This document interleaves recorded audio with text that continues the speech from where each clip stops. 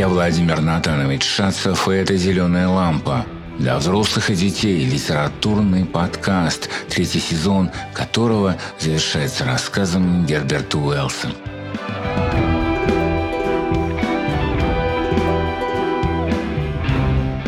Когда этот писатель приезжал в Россию, то каждый раз многому удивлялся. В 1920 году Корней Чуковский, тот самый известный детский автор, привел знаменитого гостя в Тенишевское училище, в одну из лучших школ Петрограда и Петербурга. Прославленный английский автор был представлен ученикам, цитируя воспоминания Корнея Чуковского. Школьники загудели от радости и стали наперебой выкликать: «Человек-невидимка», «Машина времени», «Первые люди на Луне», «Война миров», «Когда спящий проснется». Дети из мрачного полуразрушенного Петрограда. Кстати, почему в 20-м году Петроград был страшен? Итак, школьники из мрачного Петрограда удивили гостя. Снова цитирую Корнея Чуковского: «Это был начитанный народ. Не только Герберт Уэллс, но и Стивенсон, и Диккенс, и Вальтер Скотт, и Дюма были их любимыми спутниками».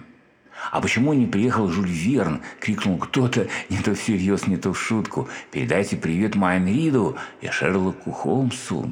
Кто знает, возможно, Герберт Уэллс заинтересует вас, слушателей нашего подкаста. И в будущем вы познакомитесь с «Машиной времени», «Островом доктора Моро» или совсем не фантастической, но содержательной, все-таки, конечно, для взрослых, книгой «Россия во мгле». А сейчас «Волшебная лавка». Эту новеллу послушаем в исполнении Павла Кружного. Попытаемся осмыслить историю фантастическую, смешную и даже, может быть, жуткую. Взрослым рекомендую вообразить себя в похожих обстоятельствах, детям себя. И при этом подумать над вопросом: а хотелось бы побывать в таком волшебном магазине.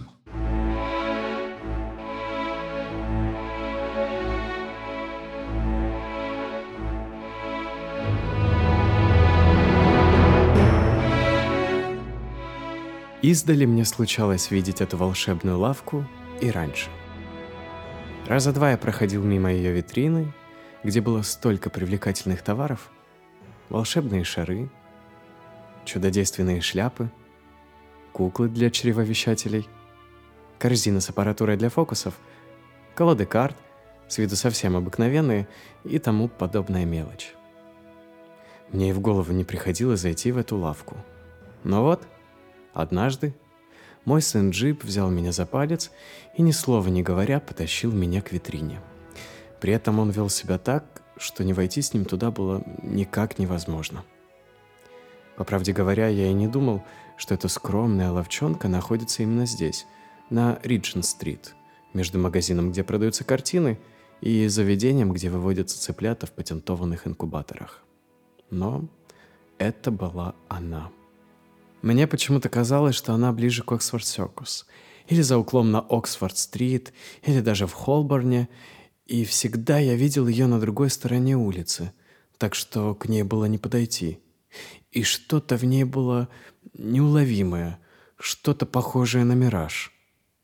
Но вот она здесь, в этом нет никаких сомнений, и пухлый указательный пальчик Джипа стучит по ее витрине. «Будь я богат, купил бы себе вот это и это». Он указал на младенца, плачущего совсем как живой. «И это».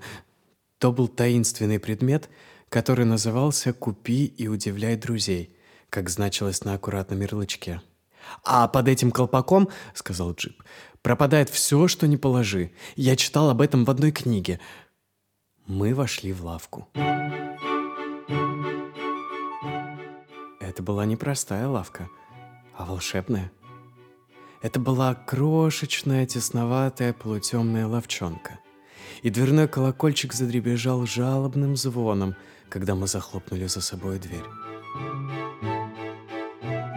В лавчонке никого не оказалось, и мы могли оглядеться. Вот тигр из папье-маше. Степенный, добродушный тигр, размеренно качающий головой. Вот хрустальные шары всех видов. Вот фарфоровая рука с колодой волшебных карт. Вот целый набор разнообразных волшебных аквариумов. Вот волшебная шляпа. Кругом было несколько волшебных зеркал. Одно вытягивало и суживало вас, другое отнимало у вас ноги и расплющивало вашу голову, третье делало из вас что-то невообразимое. И пока мы хохотали перед этими зеркалами, появился кто-то, очевидно, хозяин. Он стоял за прилавком, странный, темноволосый, бледный. Одно ухо было у него больше другого, а подбородок как носок башмака. «Чем могу служить?» — спросил он и растопырил свои длинные волшебные пальцы по стеклу прилавка. «Я хотел бы купить моему малышу какую-нибудь игрушку попроще», — сказал я. «Фокусы?» — спросил он. «Ручные? Механические?» «Что-нибудь позабавнее», — ответил я. произнес продавец. И, почесывая голову, как бы размышляя, вынул из головы стеклянный шарик. «Что-нибудь в таком роде?» — спросил он и протянул его мне. Джип потянулся за стеклянным шариком, но в руках продавца ничего не оказалось. «Он у вас в кармане», — сказал продавец, и действительно, шарик был там. «Сколько за шарик?» — спросил я. «За стеклянные шарики мы денег не берем», — любезно ответил продавец. «Они достаются нам...» Тут он поймал еще один шарик у себя на локте. «Даром». Третий шарик он поймал у себя на затылке и положил его на прилавок рядом с предыдущим. Джип, не торопясь, оглядел свой шарик, потом те, что лежали на прилавке, потом обратил вопрошающий взгляд на продавца. «Можете взять себе и эти», — сказал тот, улыбаясь. «А также, если не брезгуете, еще один. Изо рта. Вот». Джип взглянул на меня, ища совета. Потом в глубочайшем молчании сгреб все 4 шарика и приготовился к дальнейшим событиям. «Так, мы приобретаем весь наш товар. Какой помельче», — объяснил продавец. Я засмеялся и, подхватив его остроту, сказал: «Вместо того, чтобы покупать их на складе, оно, конечно, дешевле». «Пожалуй», — ответил продавец. «Хотя, в конце концов, и нам приходится платить. Но не так много, как думают иные. Товары покрупнее, а также пищу, одежду и все, что нам нужно, мы достаем вот из этой шляпы. И позвольте мне заверить вас, сэр, что на свете совсем не бывает оптовых складов настоящих волшебных товаров. Вы верно изволили заметить, что мы настоящая волшебная лавка». Он снял со щеки нарисованную на ней визитную карточку и подал ее мне. «Настоящая. У нас без обмана, сэр». Потом он обратился к Джипу с ласковой улыбкой.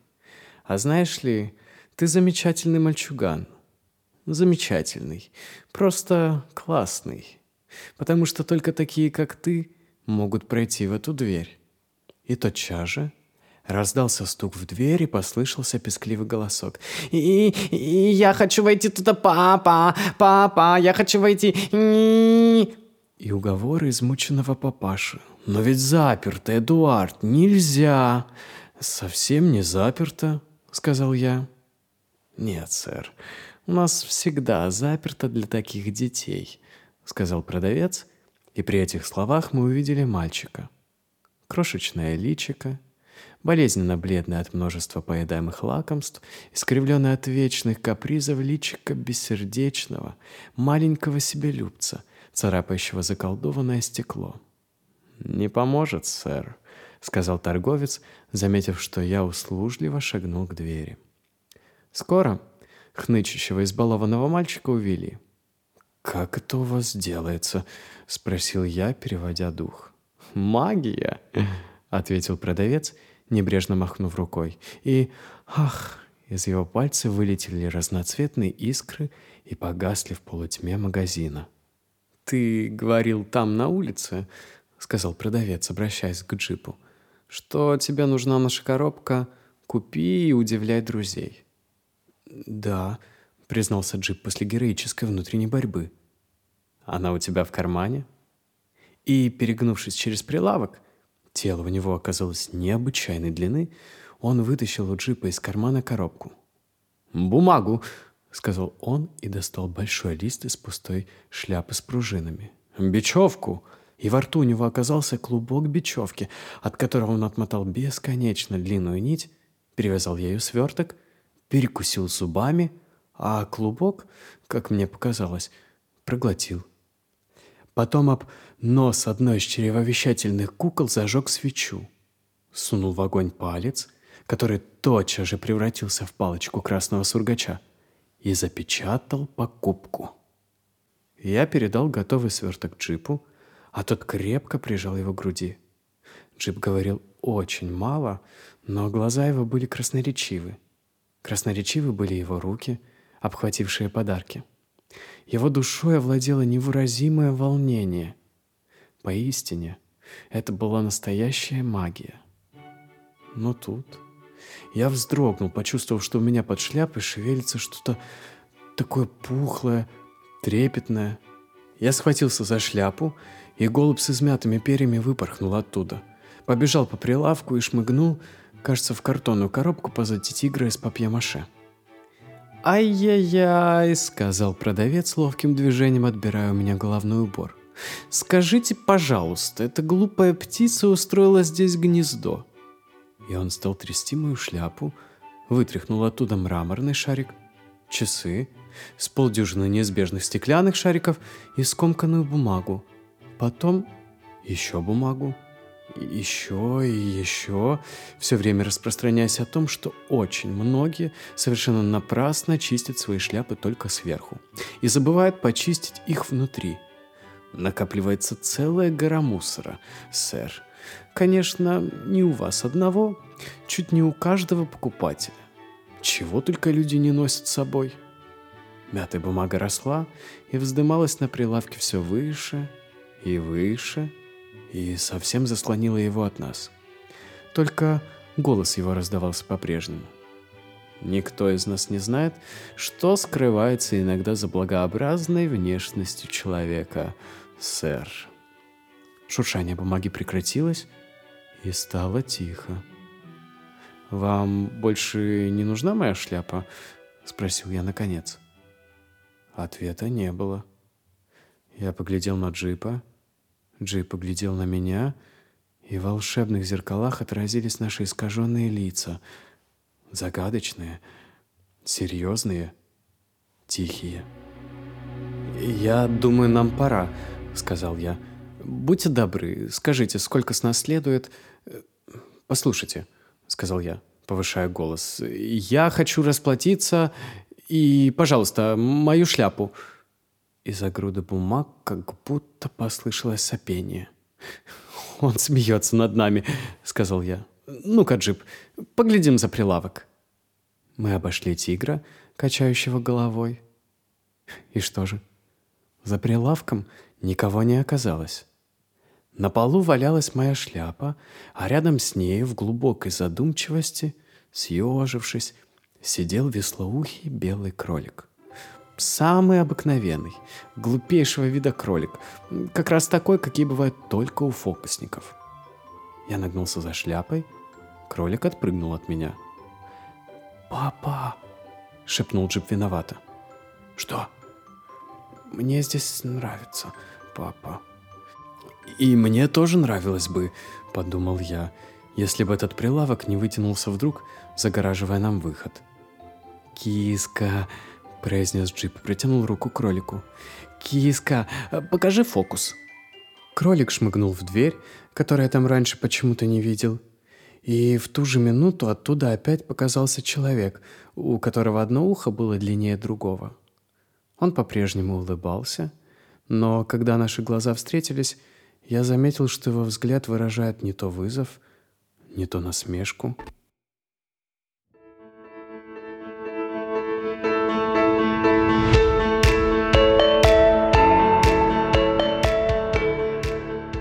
Привет, это Даня Фрэнк, автор идеи этого подкаста.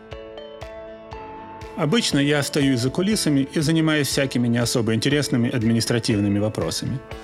Но сегодня именно по такому вопросу я должен обратиться к вам. Сейчас объясню, в чем дело. Когда мы с Владимиром Натановичем начали работу над этим проектом, мы решили, что все будем делать очень качественно. Поэтому, в отличие от большинства других русскоязычных подкастов, где ведущий просто говорит что-то в микрофон, мы тратим десятки часов на создание каждого эпизода. Мы нанимаем театральных актеров для прочтения произведений. Вся наша музыка написана специально для «Зеленой лампы» талантливым киевским композитором. А монтаж делается на студийном оборудовании. Все это стоит весьма недешево. И хотя задумок и творческих сил нам хватит на создание еще не одного сезона, с финансовой стороной вопроса нам нужна помощь. В этом-то и будет состоять суть моей просьбы. Если вы знакомы с симпатичными, интеллигентными организациями, которые могут заинтересоваться помощью нашему делу, передайте им наше приглашение к сотрудничеству. Вот вы слышите эту музыку, которая играет на заднем плане? Сейчас попрошу звукорежиссера сделать ее погромче. Алексей?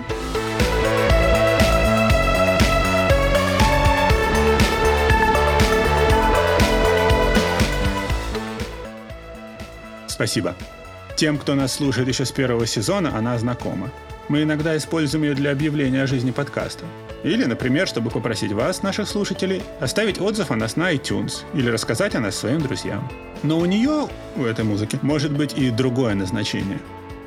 Под ее звучание мы можем в начале, середине или конце эпизода рассказать своим слушателям о наших замечательных спонсорах. Наша аудитория – это технически грамотные, читающие люди со всех концов света. Они нас слушают внимательно. Более 80% эпизодов дослушиваются до самого конца. Об эффективности рекламы в подкастах в целом можно судить из недавнего исследования, проведенного фирмой Нильсон. Она посчитала, что узнаваемость брендов после их упоминания в подкастах в 4 раза превышает такой же показатель для рекламы в интернете. Думаю, что мы продемонстрировали свою способность профессионально подходить к делу. И, конечно же, с не меньшей ответственностью отнесемся к работе с рекламными материалами. Поэтому, если вы порекомендуете нас потенциальным рекламодателям, вам не будет за нас стыдно. Связаться с нами можно по адресу reklama@lampa.fm или через наши страницы в соцсетях, где нас можно найти под именем Лампокаст. Заранее вам благодарны.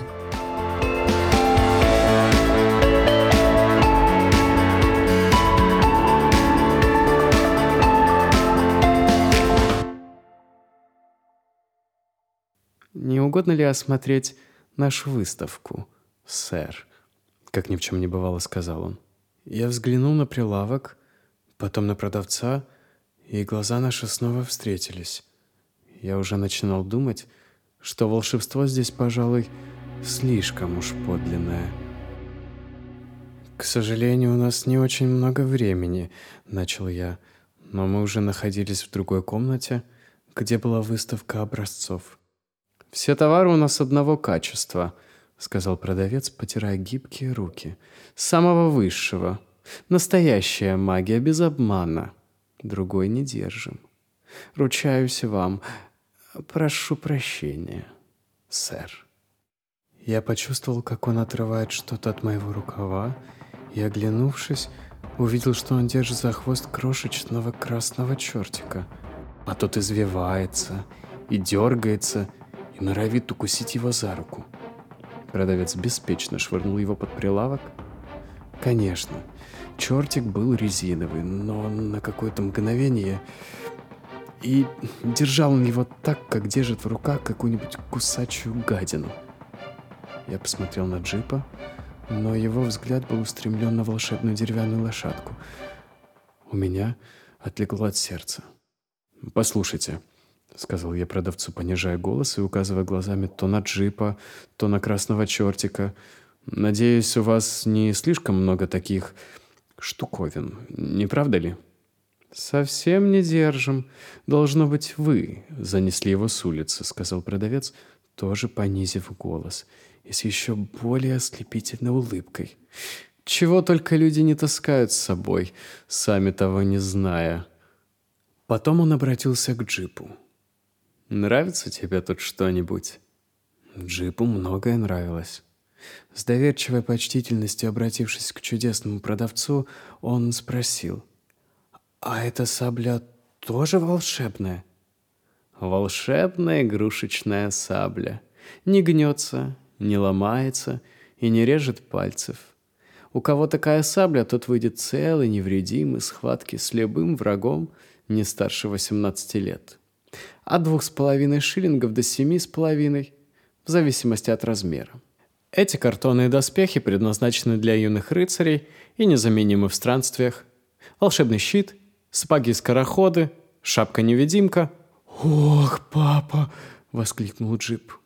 Я хотел узнать их цену, но продавец не обратил на меня внимания. Теперь он совершенно завладел вниманием Джипа.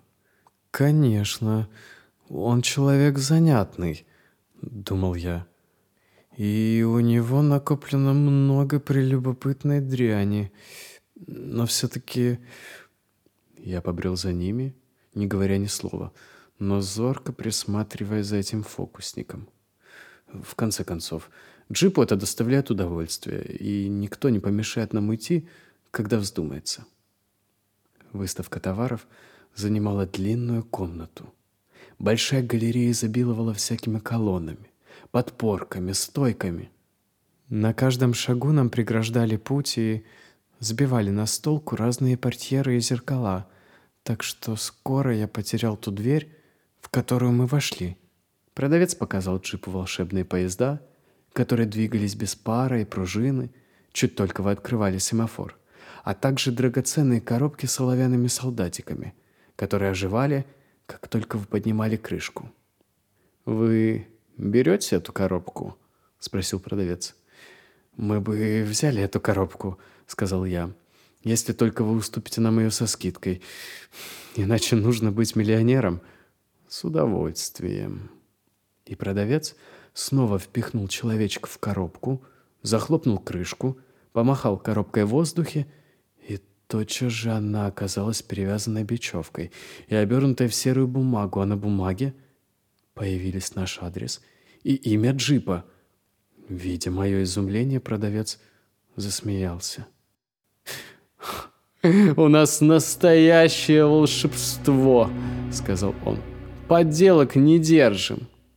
«По-моему, оно даже чересчур настоящее», — отозвался я. Я оглянулся. Мой сын и продавец шептались, поглядывая на меня. Затем Джип забрался на табуретку, а продавец держал в руке что-то вроде огромного барабана. «Сыграем в прятки, папа!» — крикнул Джип. «Тебя водить!» И не успел я вмешаться, как продавец накрыл его большим барабаном. Я сразу понял, в чем дело.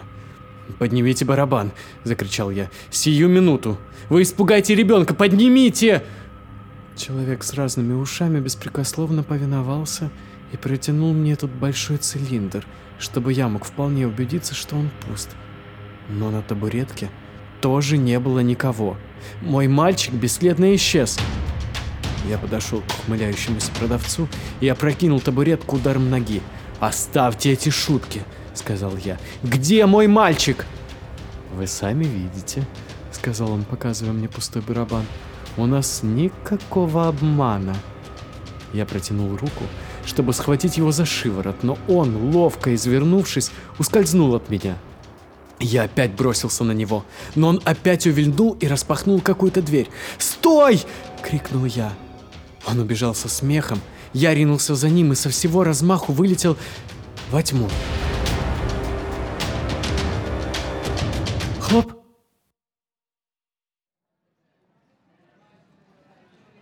«Фу ты, я вас и не заметил, сэр». Я был на Риджент-стрит и столкнулся с каким-то почтенным рабочим. А невдалеке от меня, немного растерянный, стоял Джип. Я кое-как извинился, и Джип с ясной улыбкой подбежал ко мне, как будто только что на одну секунду потерял меня из виду. В руках у него было 4 пакета. Сначала я не знал, что подумать. Я обернулся, чтобы увидеть дверь волшебной лавки, но ее нигде не было. Ни лавки, ни двери, ничего. Я сделал единственное, что было возможно в таком положении, встал на краю тротуара и помахал зонтиком, подзывая кэб. Я усадил джипа, не без труда вспомнил свой адрес и сел сам. Тут я почувствовал что-то необычное у себя в кармане и вынул оттуда стеклянный шарик. С негодованием я бросил его на мостовую. Джип не сказал ни слова. Некоторое время мы оба молчали. «Папа», — сказал наконец Джип, — «это была хорошая лавка». Тут я впервые задумался, как же он воспринял все это приключение. Он оказался совершенно цел и невредим. Это главное. Он не был напуган, не был расстроен, а просто был страшно доволен тем, как провел день. И к тому же у него в руках было 4 пакета. «Черт возьми, что могло там быть?» — сказал я. «Маленьким детям нельзя каждый день ходить в такие лавки». Дома мы распаковали наши свертки. В 3 оказались коробки с обыкновенными, но такими замечательными оловянными солдатиками, что Джип совершенно забыл о тех настоящих волшебных солдатах, которых он видел в лавке. А в 4 свертке был котенок. Белый, живой котенок, очень веселый и с прекрасным аппетитом. Я рассматривал содержимое пакетов с облегчением, но все-таки еще с опаской. Это случилось 6 месяцев тому назад. И теперь я начинаю думать, что никакой беды не произошло.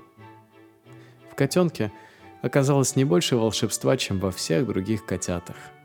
Солдаты оказались такими стойкими, что ими был бы доволен любой полковник. Что же касается Джипа, однажды я спросил его: «А что, Джип, если бы твои солдаты вдруг ожили и пошли маршировать?» «Мои солдаты живые?» — сказал Джип. «И они маршируют?» «Еще бы! Иначе за что их и любить?»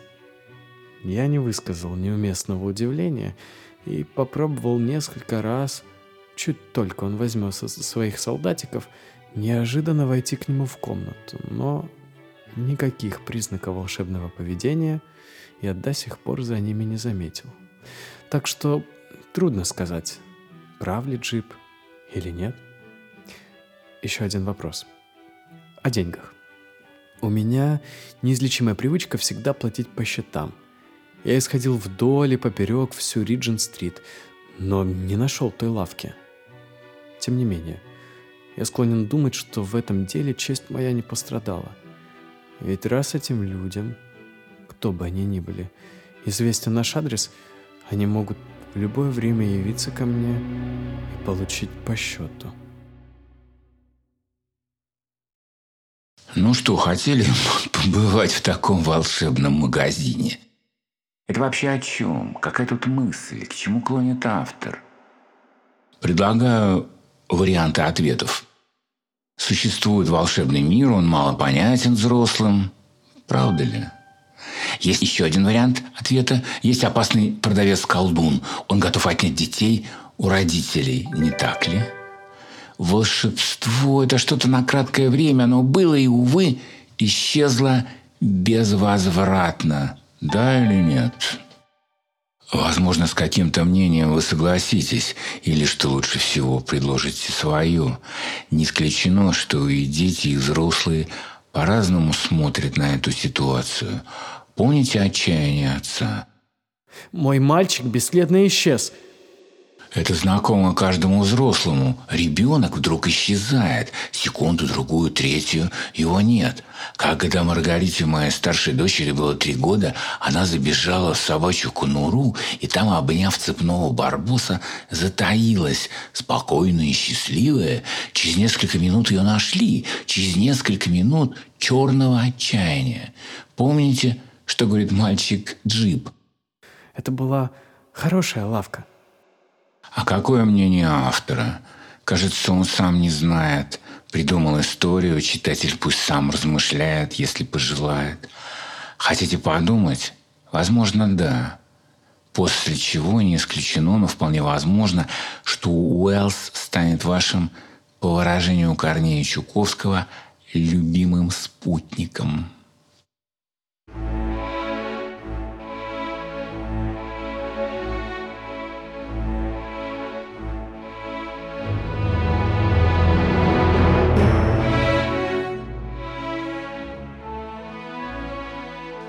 Лавка чудес.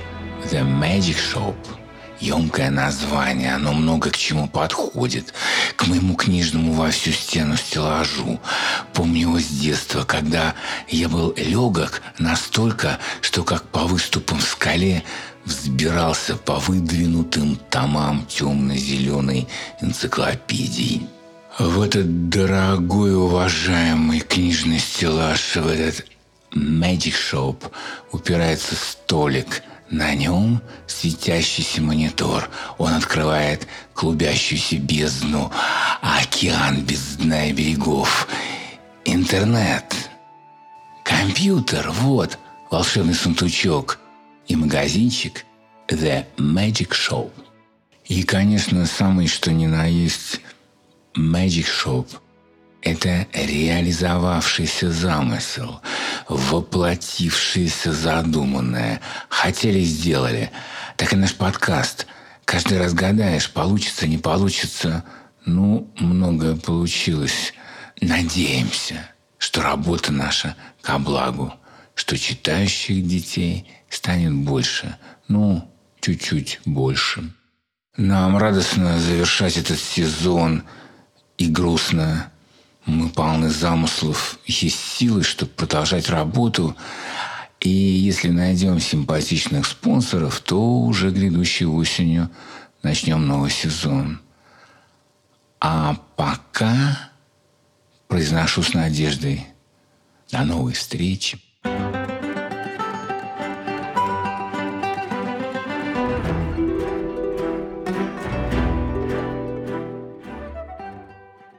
Над заключительным выпуском подкаста работали, выбирали, обсуждали, спорили, записывали, перезаписывали многим уже знакомые киевляне, актер Павел Кружнов и рок-музыкант, он же звукорежиссер Алексей Шманев.